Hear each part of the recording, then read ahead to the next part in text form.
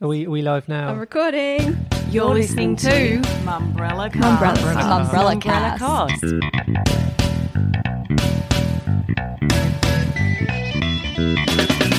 Welcome to the Mumbrella Cast. I'm Vivian Kelly.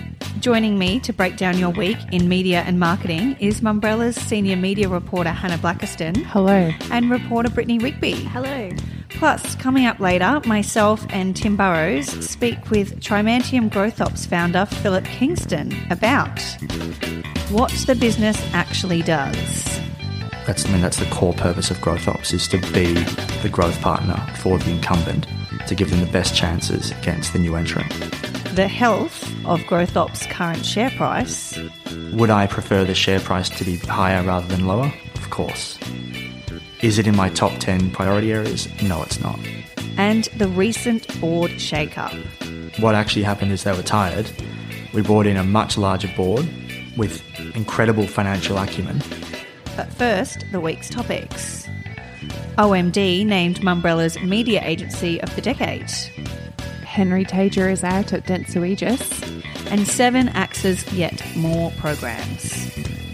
First up, this week saw Omnicom Media Group's OMD take the title of Mumbrella's media agency of the decade. Now, firstly, I can't quite believe that we're at the stage where anyone can be awarded anything for the end of the decade, and that it's going to be 2020 in a matter of weeks. But for anyone who's not familiar with how this came about, obviously, the end of the decade had a huge part to play. And we wanted to sort of finish off by recognising a couple of agencies and brands that have had a transformative decade. And when we consulted the industry about which media agency in particular had a solid, impressive decade, OMD was the consistent response, but also the response was that OMD had been consistent. And I think that's why they took out the award in the end, because others perhaps were seen as having a more volatile decade or not finishing on as much of a high, even if earlier in the decade they'd had a fantastic run. Brittany, you ended up speaking to Omnicom Media Group CEO Peter Horgan and OMD's current CEO Amy Buchanan, and they tended to agree, didn't they, that they've now reached the point of being consistent, whereas before, I can't remember the word that Peter used to describe what they were before. Dangerously comfortable, I think it was. Yeah, so comfortable is the word that Peter and Amy used to describe 2010 and the start of the decade. They were in a place where they were good and they'd been doing good work. Amy came in 2011, and at that point, she said that she knew that they had a great culture, knew that they had a really great people experience, but they'd kind of let their focus on the product slip, and the way she described it was that it was soft. So it kind of all came to a head when Mark Buckman, who was Telstra's CMO at the time, Telstra being OMD's biggest client, a client that in 2006, when they won the account, had really converted them from kind of a mid-sized, decent agency to a big, well-respected agency. And he came in and wasn't happy, basically. They were doing average work, according to him. The relationship had kind of become complacent and petered out. And so he invited Peter and Lee Terry, who was then in Peter's current role, which is CEO of Omnicom, to a hotel in Sydney for an after-work drink and laid it on them and just said, this isn't good enough. You're toast unless you get your act together. Yeah, well, Mark has said that he said to Lee and Peter, you're believing your own hype. You think you're a 9 out of 10, but actually you're a 2 out of 10. That is harsh feedback. Can you imagine hearing that? Like, not only are you being sort of insulted that you're only a 2 out of 10, you're also being called arrogant at the same time for you think you're a 9 out of 10. Like, you don't even realize how shit you are. But Mark said, to Peter's credit, he then realized that the shit was about to hit the fan and started to turn it around and really demonstrate to Mark why they should retain the Telstra business. I mean, they had no choice. Peter said that it was life or death at that point. If they lost that client, they were in a really bad spot. So they absolutely needed to get their act together. And over the next few months, he had a bunch of meetings with Mark, had to prove what they were doing, why it was different, who they'd hired, how they'd restructured, what they were going to do to get that work to the point that it needed to be at. And yeah, I think Mark at the end says that it was kind of like a phoenix rising from the ashes, which is Poetic. quite poetic and quite a compliment compared to starting the decade with a 2 out of 10. So yeah, I think it's interesting me kind of coming in and digging back to that point as well, because that's obviously well beyond my tenure here and in the industry. Because everyone I've spoken to this year, you go out, you meet agency CEOs, you meet managing directors, strategy directors, high up people. And when you ask them who in the market is doing good work, who do you worry about when you see them on a pitch list, OMD comes up time and time again. And it's always because the word consistent is used every single time.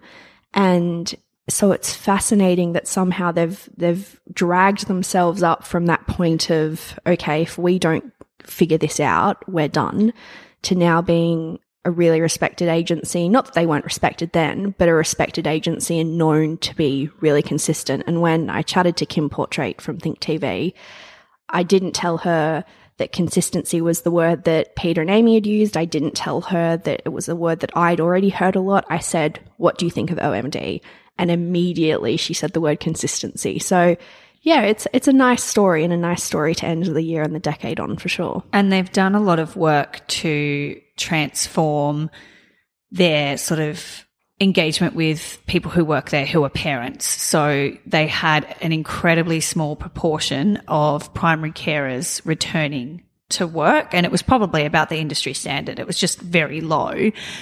And they've now got some ridiculously high number of people who are coming back to work. And, even Amy herself has a 7-week-old. She's not yet back at work, but she did come down to Tasmania for our retreat with some of the top marketers in the country where they accepted the award. And she obviously, I can't sort of go into too much detail about what she said because the whole retreat was operating under Chatham House rule, but she was incredibly emotional and proud of the work that they've done to transform that. And now they have so many people not only coming back to OMD because they know that the support is there for primary carers, but others in the industry who feel like they want to have a family or they want to balance children and work, coming to work there because they know that they'll be able to return and, still have that family without having to leave the industry at the age of 35 or something. Yeah, she told me that there's 3 that she could think of fairly recently who have either been hired pregnant or with a newborn, which is, it should be the standard, but it's not. And so for businesses that are, approaching this with the idea that we want good people, we want, top talent, and if that means that talent is pregnant now or if that talent has a kid, who cares? So yeah, 89% of people returning to work after having a child, which is an enormously high statistic, particularly in the industry, and I'd say for any industry probably. They revamped the whole parental leave policy in 2017, doubled the parental leave. But an important part of that, I think, and Amy recognized it as well, is that it's not just having policies. Policies work to a point, but if you're a junior, even if you're a senior and you're not seeing those above you and those at the very top actually using those policies and actually saying to everyone else, it's okay, they're here to be used, we want you to use them, then, their success and their impact is quite limited. So it's all of those other informal things that happen. It's culture building. It's, Amy taking leave and bringing, her baby in and, other people being encouraged to bring their kids into the office. You and I were both there, Viv, when we did the Media Agency Live judging this year. And at the very end, we were told that there was some special guests waiting out in the lobby, and we thought, oh, okay, it's another senior person or whoever. And we were like just 30 swamped kids by children. So we'd done an office tour and we came out, and honestly, I've never been swarmed like that by anything, let alone lots of tiny, beautiful children. Who all were holding little OMD bags to hand us. It was really it was hard not to get I mean, I did say to Peter Horgan at the time that it felt like quite a cynical move, like win us over with hormones at the end with these tiny children, because everybody left on such a high. Yeah. I don't know if everyone at OMD just has particularly cute children or if they picked out the really good-looking ones. Yeah, that was it. There were a whole bunch of ugly children in the back. They were like, stay away. But it was, I'm not even particularly, maternal or enamored with children. I'm not one of those people who wants to hold babies or anything like that. I'm far from a baby whisperer. But even I left being like, oh, definitely the winners. And then I was like, it's just because of the damn tiny children. And all the judges were just like, that was so clever, because you can talk about it all day long, but really it's what happens when we're not there. It's what happens when, even the bosses aren't there. What happens day to day. And the fact that many people had their kids in on that day, I'm sure that a lot were encouraged to bring their kids because they knew we'd be there. But, they embed that in the business day to day, which I think is really impressive. Wasn't always smooth sailing for their live judging though.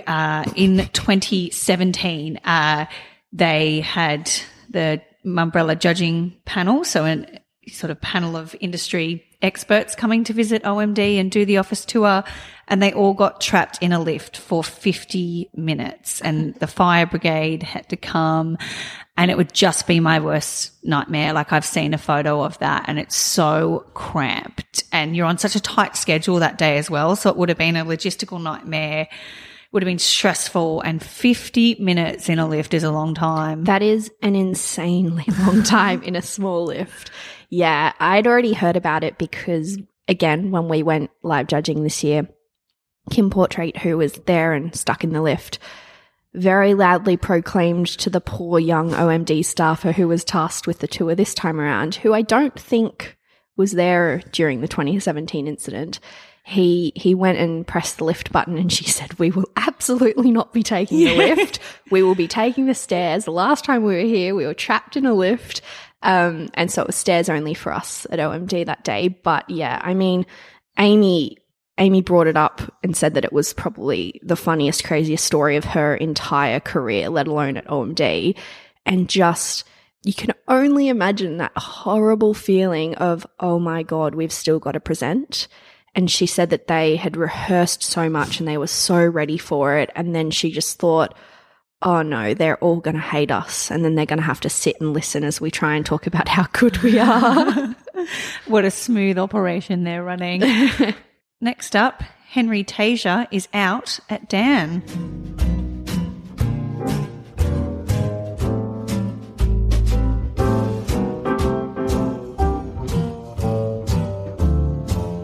So I guess in less positive news for the media agency landscape this week, it was announced that Dentsu Aegis Network's local CEO, Henry Tasia, would be leaving after less than a year in the role, to be replaced immediately by Angela Tangus. Tasia only stepped into the role at the beginning of this year. Also leaving at the same time was Chief Financial Officer Reg Davidson, who has been replaced by Jerome Whelan. APAC CEO Ashish Bhasin said it was the right decision for the network and the market.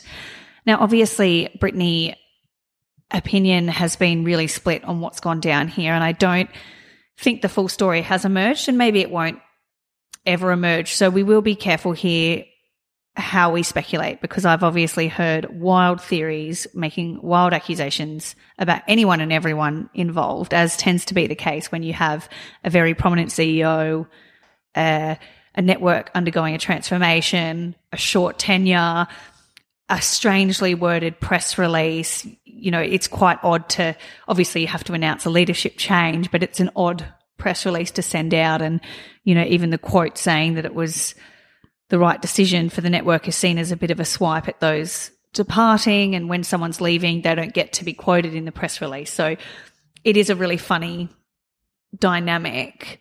But goodness me, it certainly feels like that's, given the task that Henry was given, which was to completely reinvigorate and completely transform the network, it doesn't feel like he was given a lot of time to do that. It's a very, very short tenure to be there for. And now it does feel like Angela certainly has a huge challenge in front of her because somebody else has started rebuilding in their vision and brought in a number of key people like Sue Squillace to head up Cara. And, you know, there's been the merger with Collective and Isobar. Things have happened, and whether or not they were Henry's idea, they were done under Henry's leadership. And now she's got to take over this network that's in a really odd position and at a really strange time. Yeah, we were super shocked when the news came through. Hannah kind of stood up at her desk and was like, "Have you seen the email?" And I was like, "No." And you're totally right. It's weird as well because I think Henry had been quite open about the fact that this year was a super unpredictable and volatile one for them. And as a leader, you have to also, you know, tell your network and tell your agencies that this is the vision and stable the ship and not allow people to get wrapped up in the uncertainty and the fear, which I'm sure there was some of when, you know, people have gone, people are coming in, agencies are being merged, they've lost accounts, you know, it's been a strange time for them. So it does feel like a very short amount of time to assess the results of that, especially in a year like this one where you've then got economic conditions and market conditions which are making it tougher even for good agencies, let alone agencies that are recognizing that we've got a lot of work to do to be where we need to be.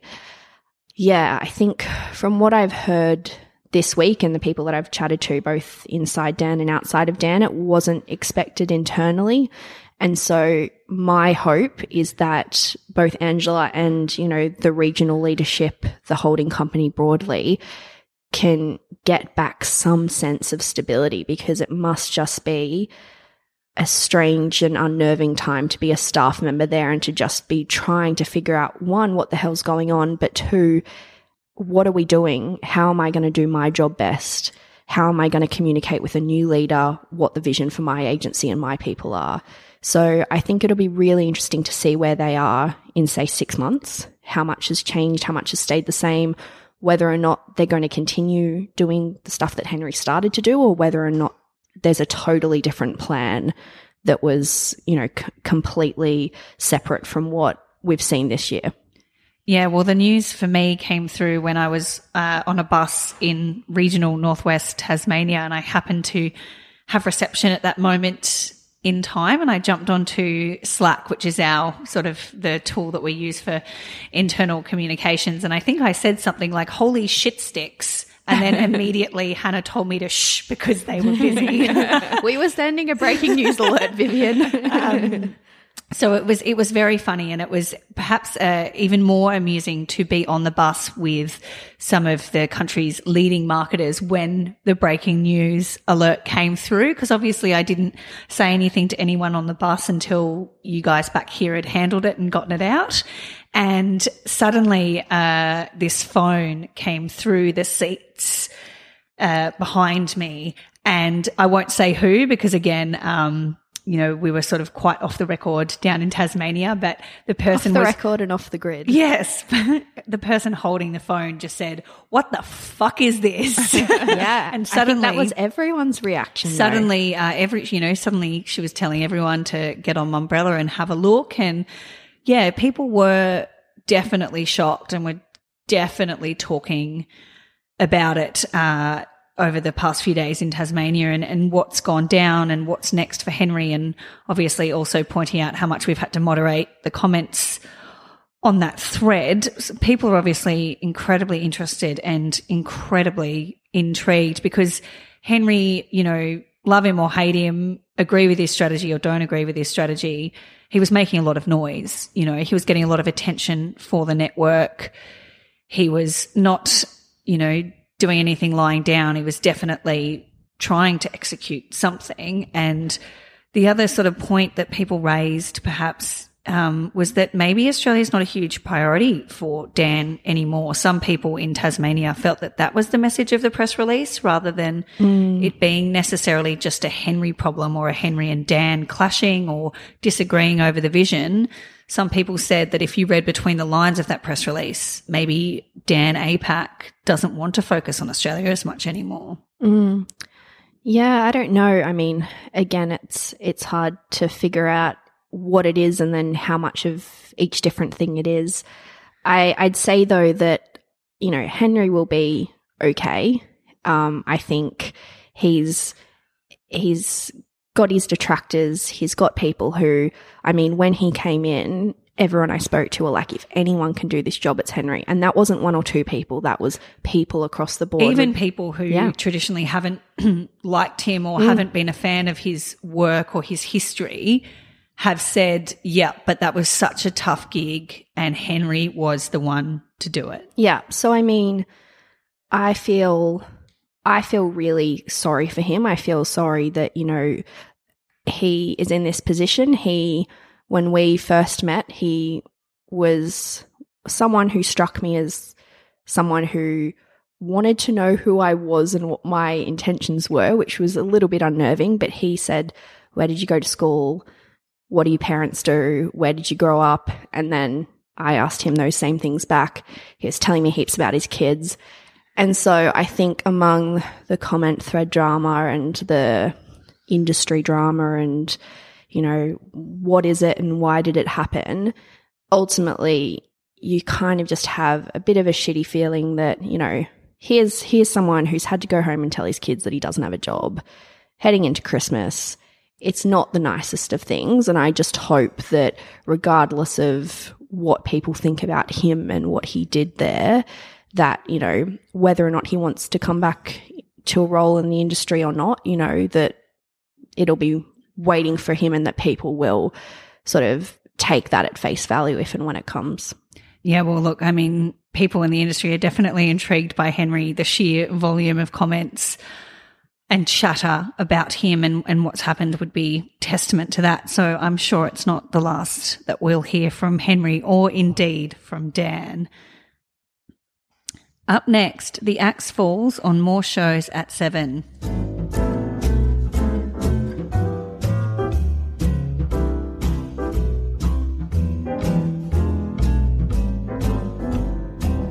So, Hannah, I might just throw straight to you on this one because the announcement about what 7 has done next, again, came through when I was in Tasmania. So I'm not fully sure what's gone down other than I think, despite Today Tonight exiting from Sydney some time ago, does it now not exist at all? Correct. It no longer exists at all. So, Today Tonight on the East Coast had been cancelled 5 years ago. So it was still only running in Adelaide and Perth. And the way that looks is 7 News occupies an hour slot. And in Adelaide and Perth, the second half of that hour would run as Today Tonight. So they had their own independent or their own local reporters. They ran local stories. And then, earlier this week, the news came through that the whole thing would be coming to an end. That's the end after 25 years, which is a pretty decent run. But it wasn't even the only thing that 7 dropped this week. They also announced earlier that more programs would be cancelled, including Sydney Weekender, which has also been running for 25 years. This was a whole group of brand-produced travel shows. That's Sydney Weekender, South Australia Weekender, The Great Day Out, Creek to Coast. Some of these have been running for like 10 to 15 years. So does this mean we won't be seeing Who Dares Wins Mike Whitney on our screens anymore? Correct. And no story I've written has gotten as much traction with my friends as this story. I have had more what's happening to Who Dares Wins texts in the last hour or so than I've had in my entire life. But so it's interesting. I think obviously the official line from 7 on this is they have commissioned a whole bunch of new stuff for 2020. Big Brother obviously coming back, Farm Wants a Wife coming back, Sonia Kruger's coming back. So I think the official line is, you know, we're revamping the slate. But, I mean, those shows aren't going to go in the slot that Sydney Weekender had. You know, Big Brother is replacing other primetime options that haven't worked as well on 7. You know, 7 has had a bit of a failure to launch with some of its programs this year. James Warburton, their CEO, is the first and loudest to admit that. So presumably I don't know that one is connected to the other. Like, I know that's the official line from Seven, and they are revamping their programs and they are going after a slightly younger audience, and James wants to be more innovative and risk-taking with his programs, and definitely harking back to that nostalgia of Big Brother and Farmer Wants a Wife and whatever. But Sydney Weekender, I mean, what's going to run in that slot? Not Big Brother, not Farmer Wants a Wife, not Pooch Perfect. No, and I completely agree. I think it's probably a lot easier for them to say, look how much content we've commissioned, to ignore the stuff that we're cancelling, than for them to say, up until now, our slate hadn't been getting a lot of love. When he came into the CEO position, James said that it was what did he say? Aging war horses in the slate, I think. So I think basically what he's trying to do is get rid of anything that's not providing value. He's really doing a Marie Kondo on the slate, I think. Anything that doesn't spark joy. Yeah, if it doesn't spark joy, James is getting it out of there. Surely Mike Whitney sparks joy. If my friends are anything to go by, Mike Whitney sparks a lot of joy. But yes, we don't know as of yet what is going to run in these slots. I mean, obviously, Today Tonight is just going to be 7 News. But Sydney Weekender was on at Sunday at 5:30 p.m, which I just don't think is a huge viewing time for free-to-air television viewers. You know, they can get big audiences still for their tentpole programs at 7:30 p.m. on a Sunday. But I think 5:30 p.m. on a Sunday, you're not going to want to put anything in there that you have to spend too much money on or invest too much in, because people just aren't in front of the television at that time. And it's not even really, even if you put something there that would lend itself to catch up or binge viewing, I don't know that you'd go down that path either, because again, you're not going to have that balance where it's also drawing viewers in on the linear broadcast. But I think if you're going to, if you're going to think about those slots, which yes, aren't going to draw that much attention, if you are somebody like James Warburton, who is trying to completely change the demographic of the network, Sydney Weekender, I would say, I'm going to go out on a limb here and presume that it has a fairly aging demographic, which is very much not where he's aiming. So I guess this is just part of another rebranding exercise for Seven more than anything else. And also on Seven, we had Sunday Night, which was their sort of competitor to Nine's 60 Minutes, their current affairs program helmed by Melissa Doyle, have their sort of final retrospective and celebratory episode, which had 379,000 overnight Metro viewers. So not a huge number there. It's definitely pulled larger numbers throughout its, decade plus run. But again, there's definitely questions about what exactly next year's slate is going to look like. We know the programs that will be in there, but in terms of how that lines up and how it fills the void of those ones that have been pulled, it will be interesting to see how it unfolds. But also in television this week, the ARIA Awards went to air on 9, I believe on Wednesday evening, and they had only 417,000 Metro viewers. Now, Hannah, I can see you've written on my script here, all in caps and bold and italics, does anyone care? I guess we do care in that we're talking about it. So I think you've sort of answered your own question there. But it's interesting, I think, with these award ceremonies and going to air on television. The ARIA Awards are definitely still important for the industry that they represent. And I think how many consumers are tuning in to watch those awards aren't necessarily reflective of their importance for the music and record labels and the artists and stuff that get together to celebrate those. But I think it's just a challenge for those TV networks and those award ceremonies about their identity and what they want to be and who they want to be for. Because if they're for the industry, that's absolutely fine. The Mumbrella Awards doesn't go to air. There's a million awards programs that don't go to air and are just for their industries, and they matter and people care and they're important, and they can, lead to more business opportunities and marketing activity and all of that. But it feels a bit like consumers don't care as much anymore in terms of their engagement with it. So that's kind of more what I was referring to with my very large, does anyone care? What I think and this is just my personal view on this, I think what we've seen from both the ARIAs and if we look at other things, the Logies as well, I think consumers care less and less about these sort of industry events. I know that the ARIA is obviously about consumers. It's, you know, music chosen by consumers. I know that it's not the Mumbrella Awards where it's the industry awarding people. But I think not just in Australia, but across the world, we've seen kind of less and less people inclined to watch what feels a little bit like an industry just patting itself on the back a lot of the time. I think consumers aren't really that interested in it. And plus, we say this about industry awards. They say that about consumer awards. A lot of these awards, there's so much kind of fat in the schedule. There's so much just people taking long-winded time to, you know, congratulate the entire industry, which I agree with you is a very important thing for the industry. I think the Logies are important for the industry. I think the ARIAs are important for the industry. What I don't think it's necessarily important for is consumers. And I think we're going to continue to see dropping numbers as more and more consumers would rather hop online the next morning, do a quick Google of who won the key awards than sit there watching the reporting for 2.5 hours. So there's definitely certain things that people would have watched from that. You know, there'd be certain performances they really want to see. If you're a fan of Tones and I, you know, you'd be intrigued and wanting to know who won what and, you know, see certain performances from the artists or see any, you know, particularly awful or hilarious moments from speeches. You know, there's often highlights packages of things that go wrong or things that are particularly funny or, you know, in the unusual case where some scripted banter actually works, people might watch it. But the length of the broadcast, I don't think people are going to sit down and watch the whole thing. I think it's going to be much more of a sort of snippet viewing from now on. And I think as well, you just said in there, Tones and I, who was one of the big winners from the night, Tones and I's fans aren't the kind of people that are sitting down on a Wednesday night at 7 o'clock or 7:30 to watch the ARIAs. Tones and I's fans are going to be on social media. They're going to be on Twitter. They're going to be on YouTube. The whole event was done in partnership with YouTube Music. They had, you know, they took over, I think last year was Apple Music. So it's all going to be on YouTube. YouTube had been putting up all these teaser clips leading up to it anyway.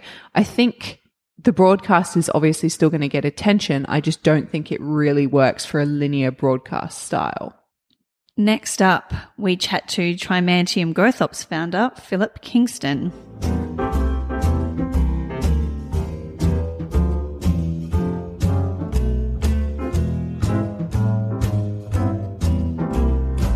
Joining us now is Philip Kingston, the man behind Growth Ops, or Trimantium Growth Ops as they were originally known. I'm Tim Burrows from Mumbrella, and our editor Vivian Kelly is with us also. Hi Philip. Hello, good to be here. Philip, I'll kick things off.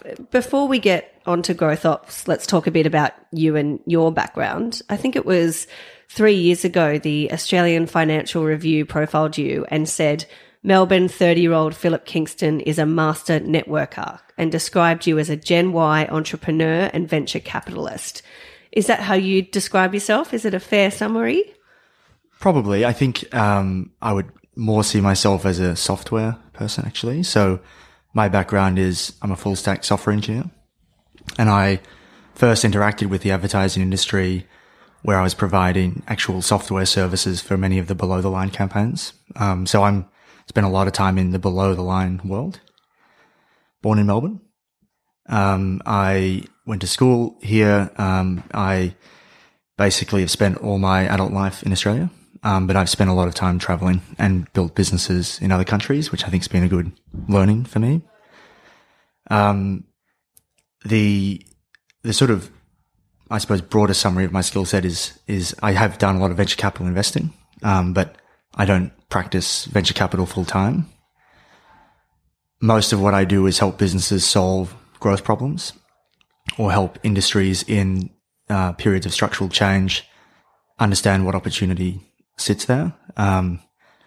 Growth Ops was founded around a very simple idea that the industry is in a period of potentially once in a lifetime structural change. Yeah, well, let's get into it. That's a good point probably to talk about Growth Ops. So what was your sort of vision for, so it started, initially it started life being called sort of Trimantium Growth Ops, now shortened down to Growth Ops. What was your vision for that group, or TGO as it is on the ASX? Yeah, so the vision for the group was to help businesses grow and to sort of de-silo conversations from, we're making an app or we're making an ad, we're doing a good brand, these kinds of outputs, which are important. Don't get me wrong. But clients buy them for different reasons. They buy them because they want revenue, fundamentally. And they achieve revenue growth through having something that people want to buy. And so, what we've found, in studying the change of how, the clients have evolved over the last maybe 20 years with the introduction of the internet, mobile, etc., is clients have evolved at an incredibly rapid pace. But a lot of the service providers haven't. So like ad agencies will talk all day long about creative and innovation, but how much creative and innovation are they absorbing into their business every day? And is that the same pace as the clients?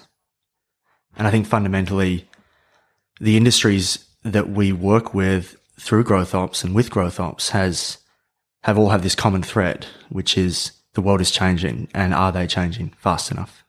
So where does the word Trimantium come from?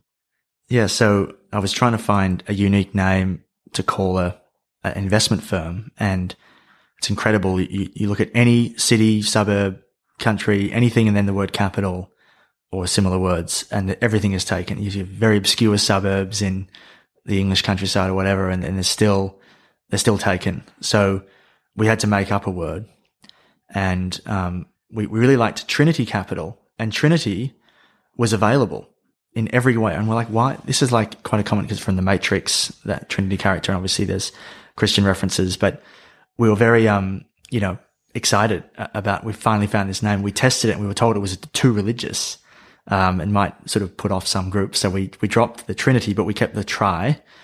And then I really liked, people often name private equity firms over and venture capital firms over like strong metals and things. And in X-Men, there is a character called Wolverine who is sort of skeleton is hardened with adamantium.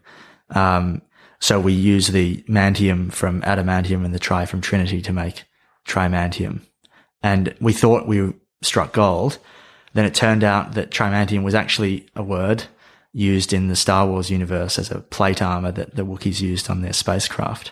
So anyway, we thought we'd come up with something new, but in fact it was just already existed. Nothing is new. Nothing is the new. lesson here. That's right. And Philip, when we've written about your group in the past, we have faced some difficulty because we've referred to you as a holding group and then sort of been told that you're not a holding group. So if you don't like that language, how would you describe what it is if not a holding company? I think the difference between a holding company is the intent and then the behavior around acquisitions. So a holding company would typically buy and then operate and hold. So individual agencies or whatever, Correct. But they would still carry on being run on separate P&Ls. Correct. And they wouldn't seek to create a single culture or a single brand or a single, P&L. And, if you speak to financial markets participants, so analysts and funds managers, etc., they have quite a lot of issues with the way the accounting works in holding groups, because you have a lot of earnouts. They're often in subsidiaries. It's very hard to read what the likely size of those payments is and when they're going to happen and what the conditions are. It's very qualitative often. So one of the, in canvassing feedback from the investor community over many years, as well as the client community, is they want a single accountable party for growth. But this is a really hard and difficult project, right? So they want to be able to say, my sales of this product, I want them to go from, X to Y within 3 years. And at the moment, the way that they can access that is to sort of self-coordinate a disparate series of providers who are very good at what they do. But there's a lot of what, a big FMCG client who actually came up with the idea of Growth Ops. When I was working with them as a supplier, they had 36 digital agencies across 55 retail brands. There are over 100 active agencies and suppliers in use to run the marketing effort. And they just sort of said they actually need a new group of suppliers to coordinate the suppliers. And that's where it sort of dawned on me, the value to the client of having a single accountable party. Isn't that sort of an argument just to go back to the old model of full service agencies? It is, but I think the agency piece of the value chain is only a narrow piece. And to have a successful product in today's environment is much more than any one discipline. You know, when you have, say you're buying something in a mobile app, every screen in that app is a reason to buy more, buy less, or buy nothing, or leave and hate it, or tell 1,000 people. So reliability of the app is in fact directly connected to sales, which is a software problem and a testing problem. The usability for different audiences, how it functions, is in fact a sales effort. The look and feel, etc. So it's very difficult to say that one individual skill set dominates when you have this integrated software-led product era. And so as a result, I believe clients are looking for, a single supplier accountability, which is taking the full service agency model, to your point, Tim, and actually saying, well, how do you extend that? So, people went into the below the line and digital, which is great. They went into search and all the new sort of online distribution modes, which is great. But the reason why we added management consulting, change consulting, leadership, as well as the full software layer into growth ops was because in order to deliver growth, you need those things to be on site. And if management is not embracing the change, then it's worthless.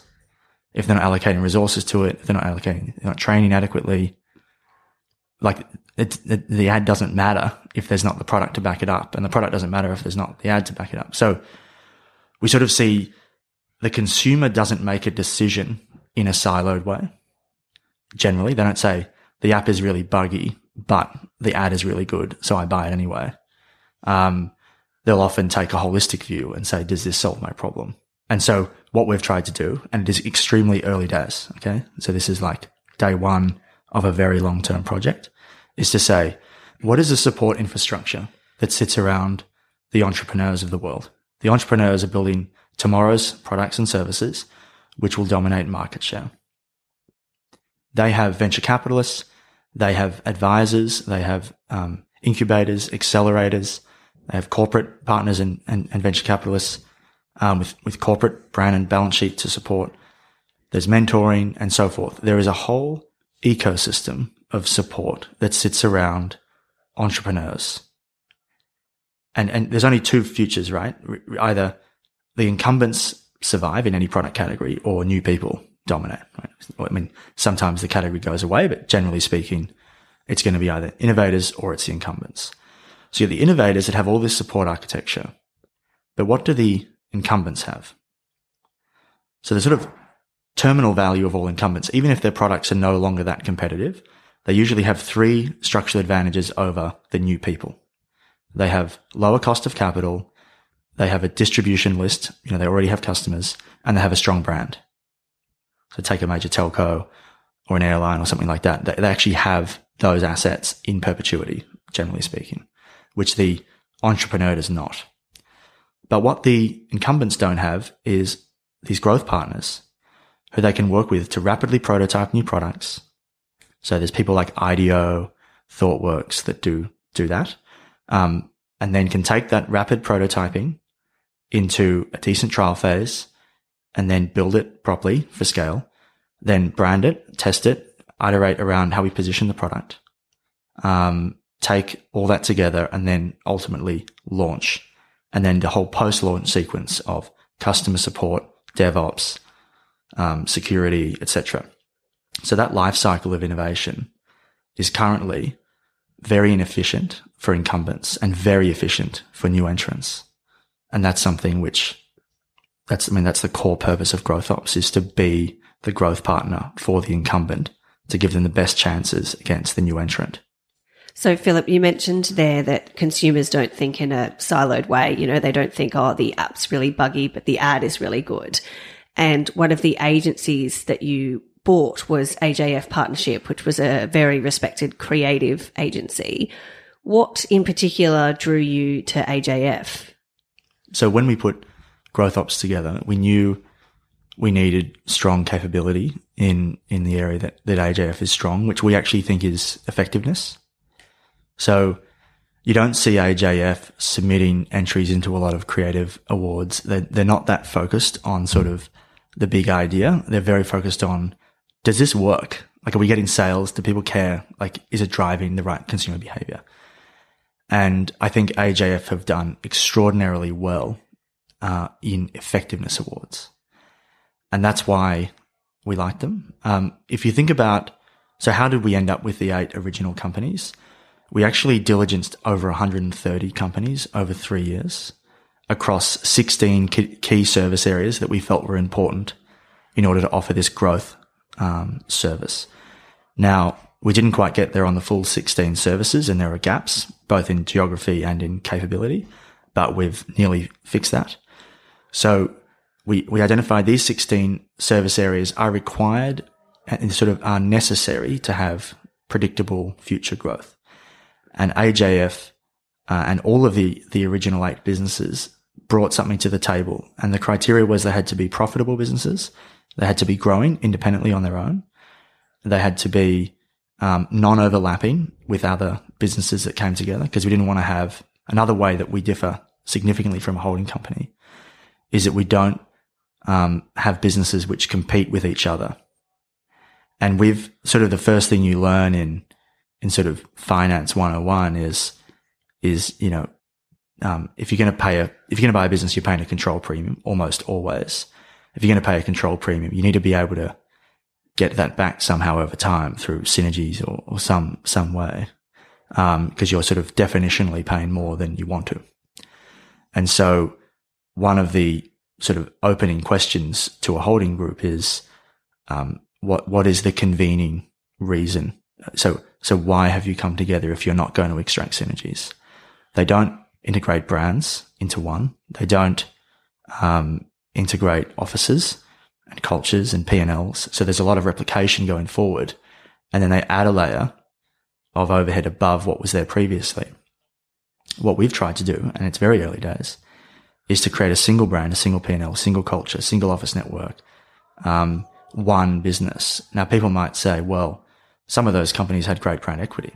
That's true.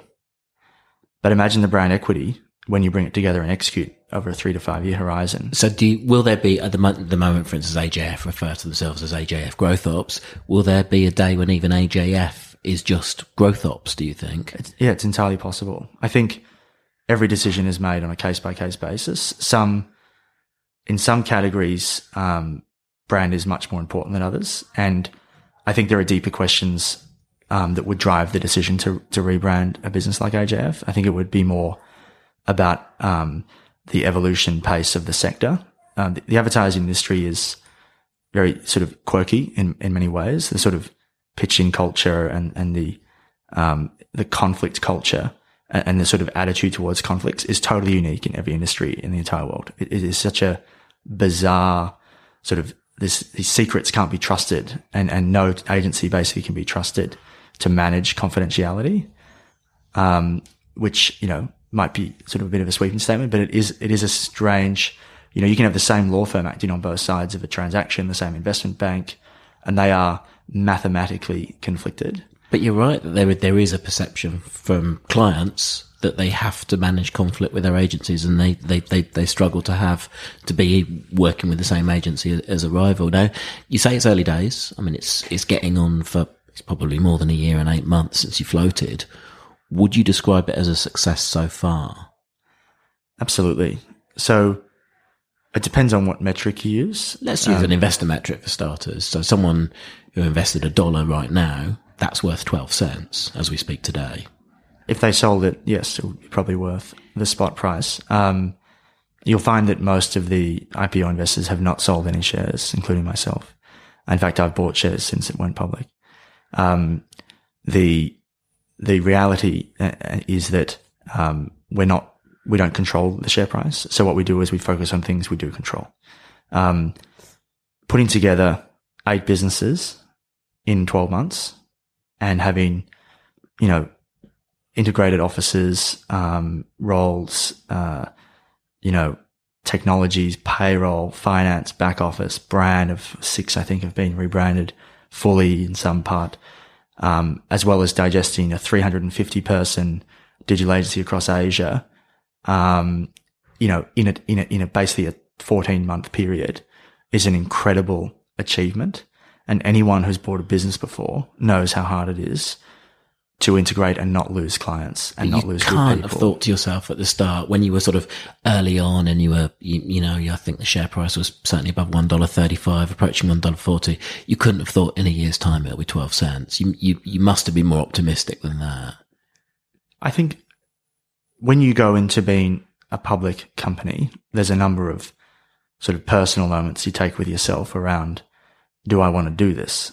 Because everything that you do is scrutinized, and disclosed and audited and so forth. And that's a change. You know, there's very long, answers to some of these questions, but I think would I prefer the share price to be higher rather than lower? Of course. Is it in my top 10 priority areas? No, it's not. We always want to grow share price, but share price follows good management decision making. And I'd prefer to be interrogated as a business on what are the things that we control and are we doing a good job on those things? If we are not, then we should be absolutely held accountable.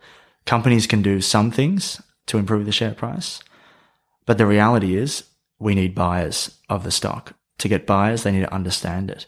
One of the top 10 areas that is a concern for me is, can we explain growth ops simply in a short sentence to people that are time poor and have a lot of things on? Okay, can you? Here's your opportunity. I think the problem is you end up in highly abstract terms. Like growth ops is a company that helps their clients grow. I mean, that is a truthful statement. It's fairly simple, but it's not tangible. And then the other temptation is to become very tangible. We sell ads, we sell websites, we sell apps, which is also true statements, but a lot of people do that.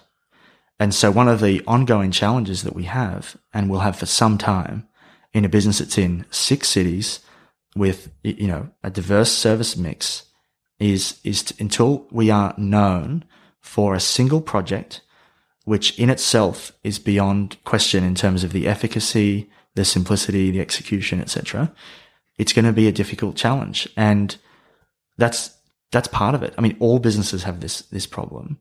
You either sort of charm your way through it by selling on B2B relationships, which at the end of the day, outside of advertising, most of our selling is very expert driven, where the client is buying someone who knows a lot about something that they need.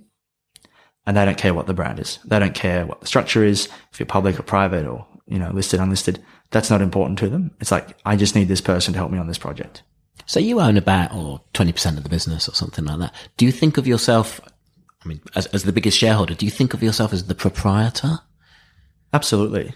You have to. You know, the ASX has incredibly deep guidelines around what good governance looks like. And there's all these reports and principles and, you know, organizations that try to promote good governance. But really what it all boils down to is thinking like an owner, making decisions that maximize the outcomes for owners. You know, and there's other duties as well, but that's basically what it boils down to. Deep employee ownership is highly predictive of long-term shareholder value. That's not to say that no employee ownership leads to low value in the future, but it's what we decided when we went public is that almost every staff member had shares at IPO. Almost everyone, 300 people. A lot of when we brought the businesses together, which was a sort of controlled merger of, you know, broadly equals, they came together heavily in stock. And in fact, yeah, they were paid. Was it in terms of people selling? It was 50% stock, 50% cash, effectively. Yes, but then many of the partners, in fact, all of the partners, invested personal money into the IPO. And was that in order to get it away? It definitely helped. It was a very, very difficult IPO, as all of them are. I mean, there's been 7 pulled in the last 4 weeks, and even very established companies, you know, can struggle. So no IPOs are easy. I mean, anyone who's done one knows that. And we did have some stumbling blocks, but we did raise 70 million, which was our intended target.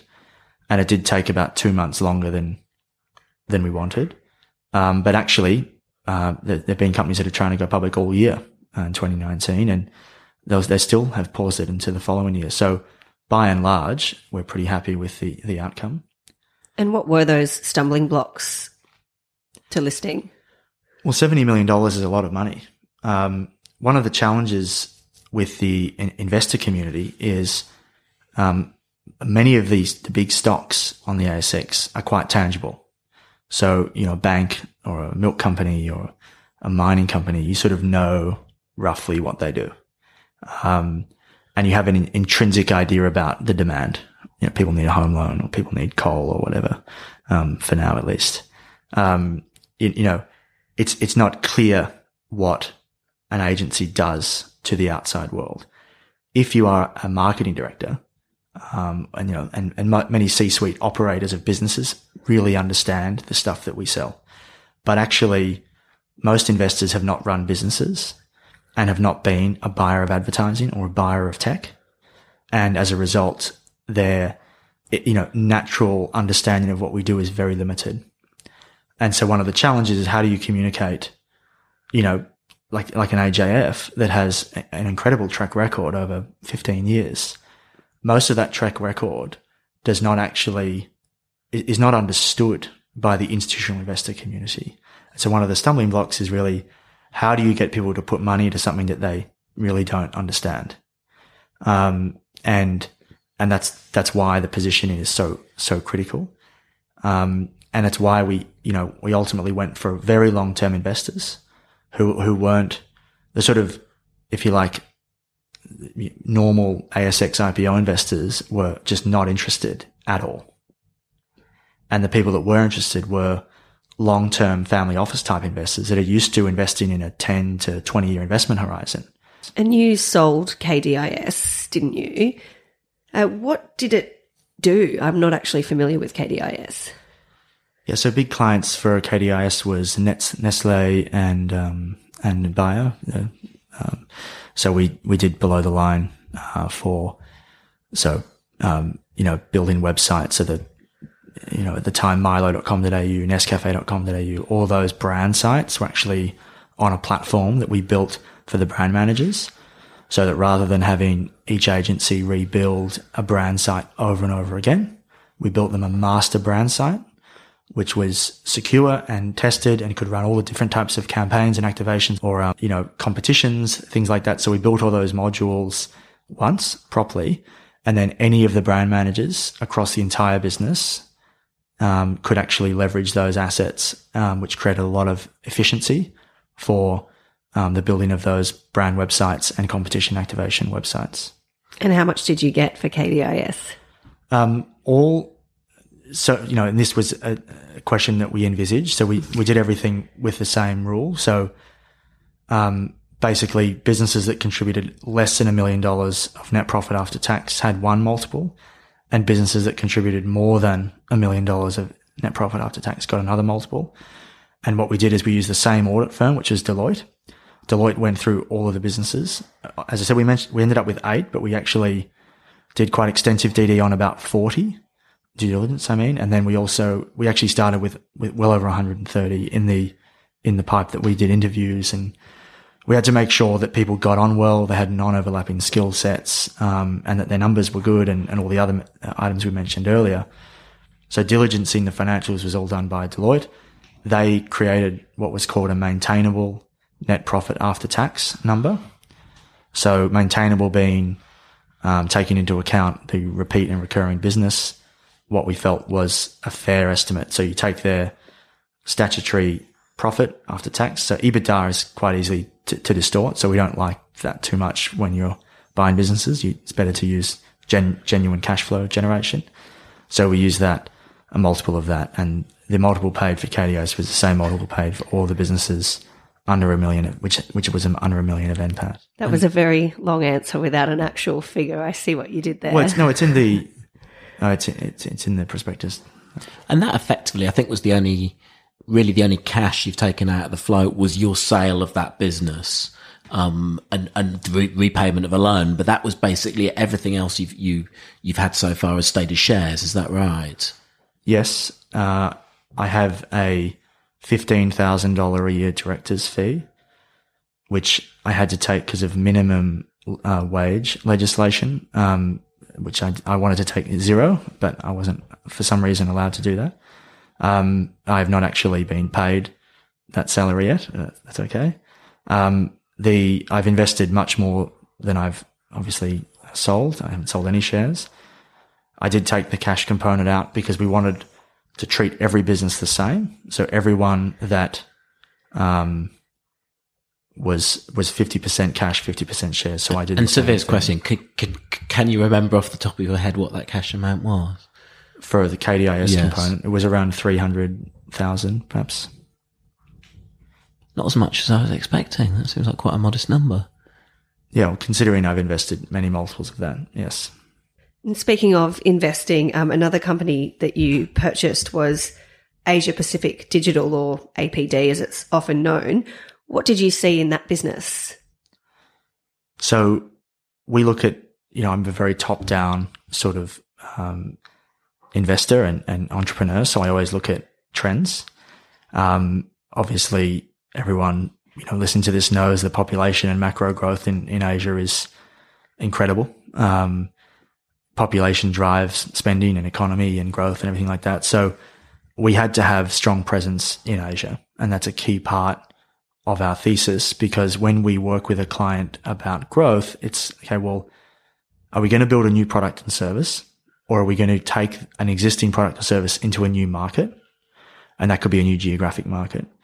And being able to work with a single brand or client across multiple geographies is hugely differentiated. And a lot of our competitors are quite regionally siloed. So to be able to work with a brand in New Zealand and then into Hong Kong, into Singapore and Malaysia and so forth, we see as a strong point of difference. The reason why we bought Asia Pacific Digital was because of all of the independent at scale operations. They were the only one that we could find that had strong credentials. It was definitely not perfectly run. No businesses are. And there's, I think a lot of things that we've done now with that business which are positive. But it also was not trading very well. Some of that was fair and some of it was unfair. And they had quite a big debt which you had to take on as well. They did, which we refinanced with much cheaper debt. But what they did have is something which would cost us a lot more to replicate than to buy. So this was a simple commercial decision of how long would it take for me to hire, a very successful team in Singapore and Malaysia and Australia. There were people and in Australia and New Zealand that could actually service us and our clients across the region. How long would that take and how much would that cost? And we worked out that to hire 300 people in these offices and to actually have strong revenues of, at the time, tens of millions, would actually take us 2 years at least and cost at least $10 million. So then the question is, what is the benefit, of having it now versus waiting? And noting that we could spend that 10 million and then have nothing to show for it. So I didn't want our executive team flying around hiring all this talent in Asia and distracted from running the business. So we made the call that it was better to go for a roughly 9.5% dilution, because it was an all stock deal, and then taking on their debt, which we knew ahead of time we could refinance cheaper. That was going to be our shortest path. And as a shareholder, the strategic value of having the Asia Pacific Digital business far exceeds the cost of diluting by 10%. Now, quite quickly, you wrote down the value of that acquisition by, was it 22 million was what you disclosed. Was that because you felt you didn't have the full picture when you made the acquisition, or did something, what changed? What led to the write down? Yeah, I think accounting charges, like impairment, are complex and very regulated. The board doesn't have a huge amount of say in how intangible assets are dealt with. It's important to realize they are non-cash charges. There's no actual money changing hands. Personally, I like to have the lowest possible value attached to my intangibles as possible in the early phases of a business, because you almost always impair it eventually. So you're better to take the hit in 1 year than to have it sort of eating away at your accounting profit over a long period of time. We know in the first few years, there's going to be a lot of once-offs. And those once-off charges are going to hit you. And so it's absolutely important to try to take all those once-off charges at the same time and then clean the books up for the future. A lot of holding companies have got themselves into trouble by placing too much value on their intangible assets. They often borrow money against intangibles. This has happened in a lot of the big blow-ups of roll-up attempts. So we studied every roll-up attempt. These are the Photons or Enero as they are now, the Blue Freeways, those sort of organizations. And even some that are still around today, I think, have far too much leverage and they believe a little bit too much in their own balance sheet. And the reality is, the way I like to guide our board to the extent that I have a say is, well, what could we sell this for quickly? If that's what we can sell it for, then let's carry it that. Now, there's a whole accounting standard that cuts across that, but that's what my intent is, because I don't want to believe that my net asset position is any stronger than it really is. So we always err on the side of carrying intangibles at the lower end of the range if we can. So speaking of borrowed money and leverage, the current debt, which is $14 million to Westpac as a result of the APD takeover, is due in a year. How confident are you that that obligation can be met? We've been hugely grateful to Westpac's support over a long time. The facility is that size. I'm not sure of how much is drawn today. It does move around. It's not uncommon to have a facility which, goes up and down based on the cash needs of the business. It's not a significant facility.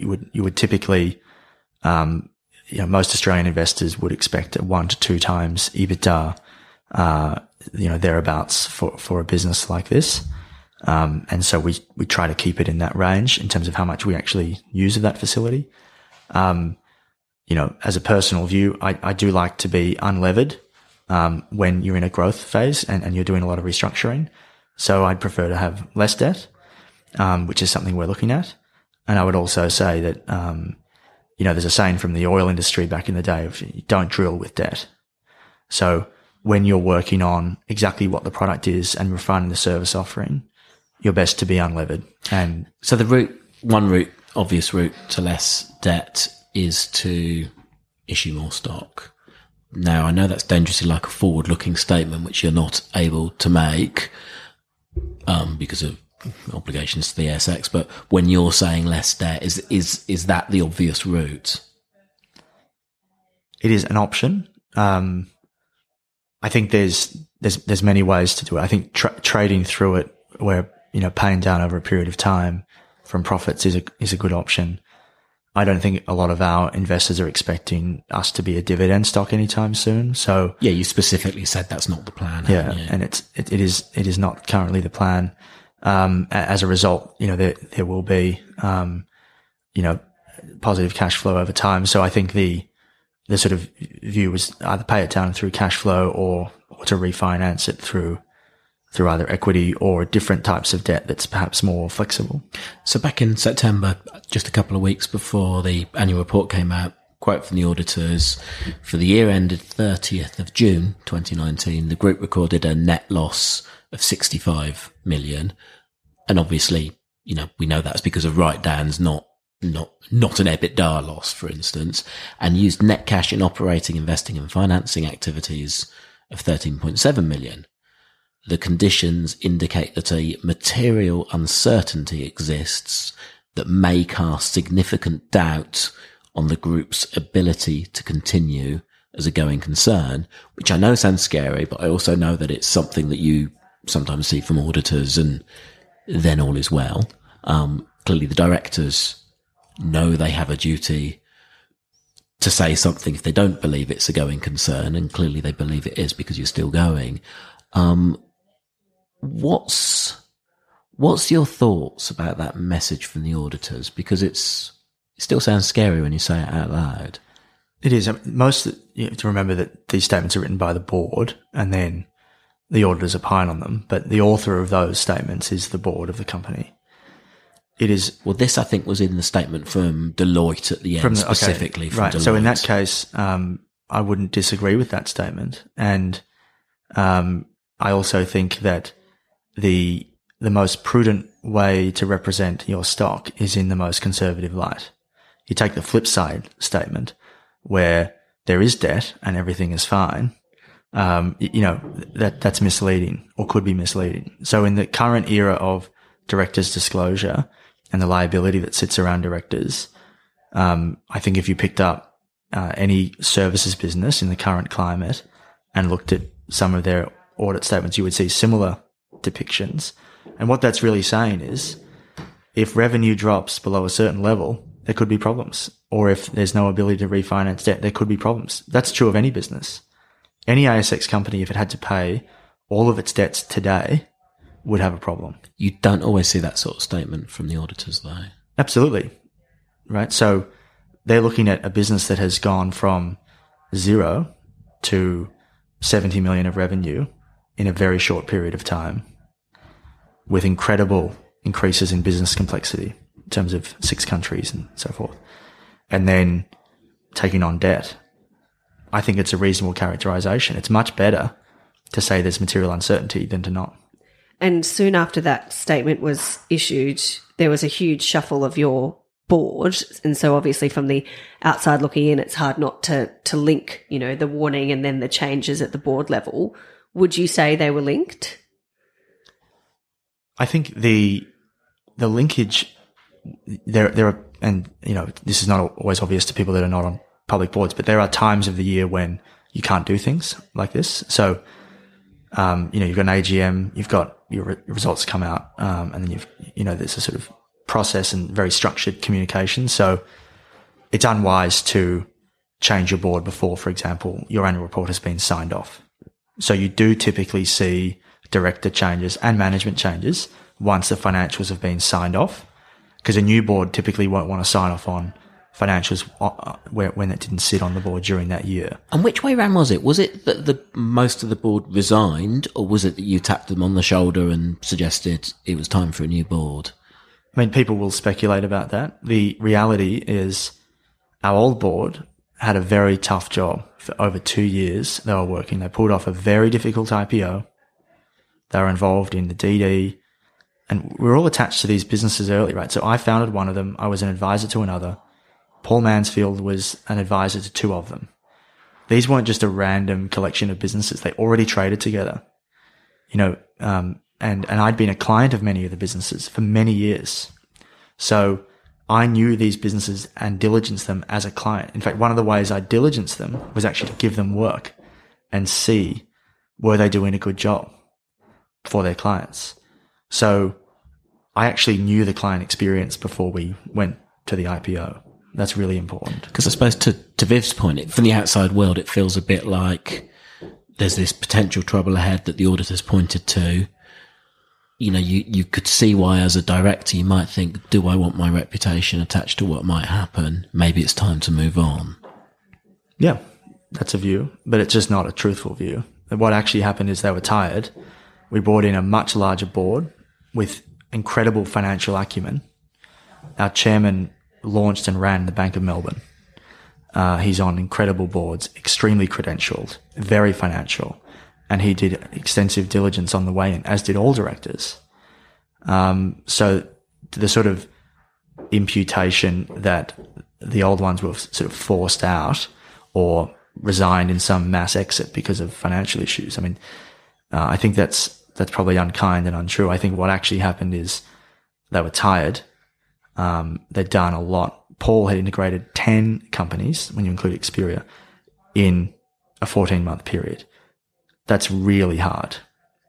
And so I'm very grateful to their contribution. But what we've done now is we've brought a board that's probably better suited to the phase of the company we're now entering, which is we're on the tail end of the integration phase, tail end of the rebranding phase, and now we're going into an aggressive growth phase.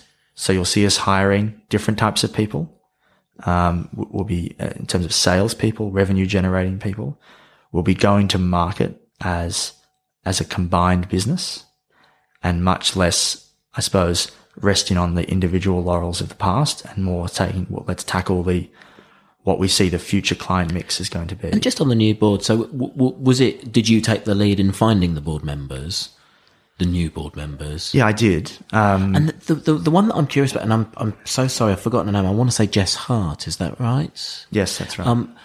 That to me was the most interesting one, of the one that stood out. So not previously, as far as I could see, an ASX director, but better known as a sort of, cover model on Swimsuit Illustrated. Is, if you look her up on Wikipedia, that's the first thing you see. But has also been an influencer and had brands. I'm not saying it's a completely ridiculous thing, but what was it you saw in her that made her a right fit for the board? So I'd known Jess for a long time, as had other directors. And we'd seen her transition from a modeling career principally into an entrepreneur. She's got a very successful online brand and business and e-commerce platform. So that's one of the reasons why she's there, but also rounding out the skill sets. I mean, she advises very serious brands on brand workshops and so forth. So every director is there for a very specific reason in terms of capability or expertise or relationships. And all of those directors can open up the doors into chief marketing officers or decision makers in many different categories of potential clients. And that's why they're there. Just to tidy up a couple of other things from sort of disclosures in the last report. One of the kind of related party disclosures was a loan to Sargon, which is a business you're involved in, which is in the super space of $6 million. What's the background to that? So Growth Ops, with many of its larger clients, has payment terms. The only reason why those particular payment terms were disclosed is because it's related. And we've always taken a view it's much better to over-disclose than under-disclose. So if we had, if we were related to some of our other large clients, it'd be similar disclosures, and that's all it is. Do you have any regrets since you've listed? Many. Top 3? I think it's a people business at the end of the day, and you can have as much analysis as you like, and but attracting and retaining talent is hard, really difficult through change. People, always crave certainty, and they want to know, okay, you made these statements on this Umbrella podcast. What does that mean for me? Am I okay? And so one of the challenges that we have not done as well as we could is communicating in sort of real time and tangible ways with all the staff. And it's hard because of the geography, the cultural, some of the language barriers. It's hard. And it's very difficult to do well, but that's definitely an area that we're very focused on. We probably took too long to come into our current phase, which is a growth phase. We spent longer on probably lower return integration. Like all the finance systems don't have to be perfectly integrated. You can actually just keep running and sort of sweep some of that over time. We probably did a more genuine level of business integration than most people do. And that's expensive and it takes a lot of time. I think we should have probably gone faster into a go-to-market as Growth Ops, and not have everything perfect in the back office. And I think having a bigger and more active board, we probably took too long. We had a very good, governance board, but we didn't have a growth board. People that interact with our clients every day, or who just mix in circles where there's a lot of deals happening, whether it's government, whether it's, large enterprises, non-profits, etc. Actually having those day-to-day interactions is a feature of the new board, which we probably should have brought in earlier. Final question for me is just something I'm curious about, really. I've been skeptical. Umbrella has been skeptical about the business model, where you're going. It was your suggestion we talked today. What made you want to do it? Well, I think you're absolutely right to be skeptical, and I wouldn't have it any other way. I think it's absolutely normal for this to be happening. What's not normal is no one talking about it. We're not interesting. We're not threatening. We're not doing anything new if no one's talking about it. A lot of the current conversation in Mumbrella and preparing for today, I have, listened to other podcasts and gotten a bit more involved in the sort of ecosystem. And a lot of the conversations are very much about, they're sort of quite narrow, and they're very much about this person moved to this job and what does this mean? And this company bought that company and what does that mean? I think the problem we're trying to solve is not about that. Like, that's important, but what we're trying to solve is how are clients wanting to buy things in 5 to 10 years from now? And what is the company that's going to be able to actually sell them that and to be able to respond to those future changes? What's changed and is affecting everyone is the rise of the tech giant. Tech giants are sprawling into geographies and categories that no one expected. And that's going to keep happening. It's not going to slow down. And individual cases like, people were maybe underwhelmed by how Amazon actually affected e-commerce in Australia at the first instance. But don't underestimate the second iteration and third iteration, and because these people learn really quickly. So the business that we are building is not ready yet. We're iterating, we're learning. What we're building is a business when tech giants come into your sector that you can respond and have the best chances of surviving disruption from companies that have effectively unlimited money and resources, who are bigger than you in every other market and then are coming into your patch. And no matter what industry you're in, this is real.